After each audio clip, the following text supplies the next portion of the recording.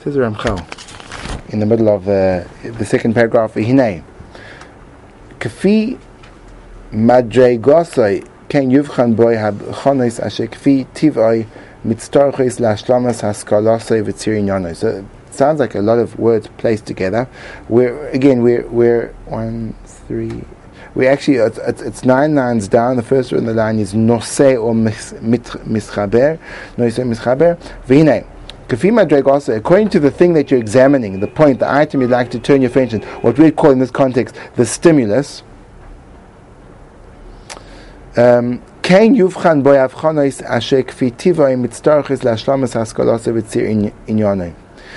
to where the object is in its hierarchy, in the way it's connected to, you'll be able to understand aspects of it that according to its nature are required for your complete understanding and perception.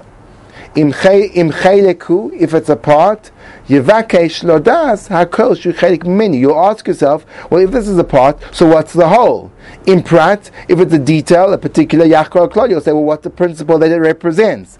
Im siba, if it's a cause, yachkol mesoiva, you'll say, well, what's the effect? Im mesoiva, if it's an effect, esibasai, what is the cause? Im mischaber, if it's an accompanying quality, Yevakesh al noisi, you'll say, what's the essential quality? An example that Ramchal brings in Sefer Goyen is fire and heat.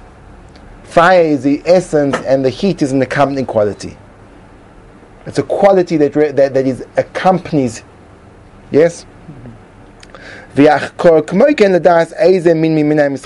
when you see it's connected, you'll say to yourself, well, what kind of connection is it? And you'll say, this is going to get a little bit technical, and we are running out of time, and it is the end of the morning, and I think you all did really well today. I didn't notice one person even mildly dropping off, and I think that's really impressive. So let's just stop now, and tomorrow there will not be a shir.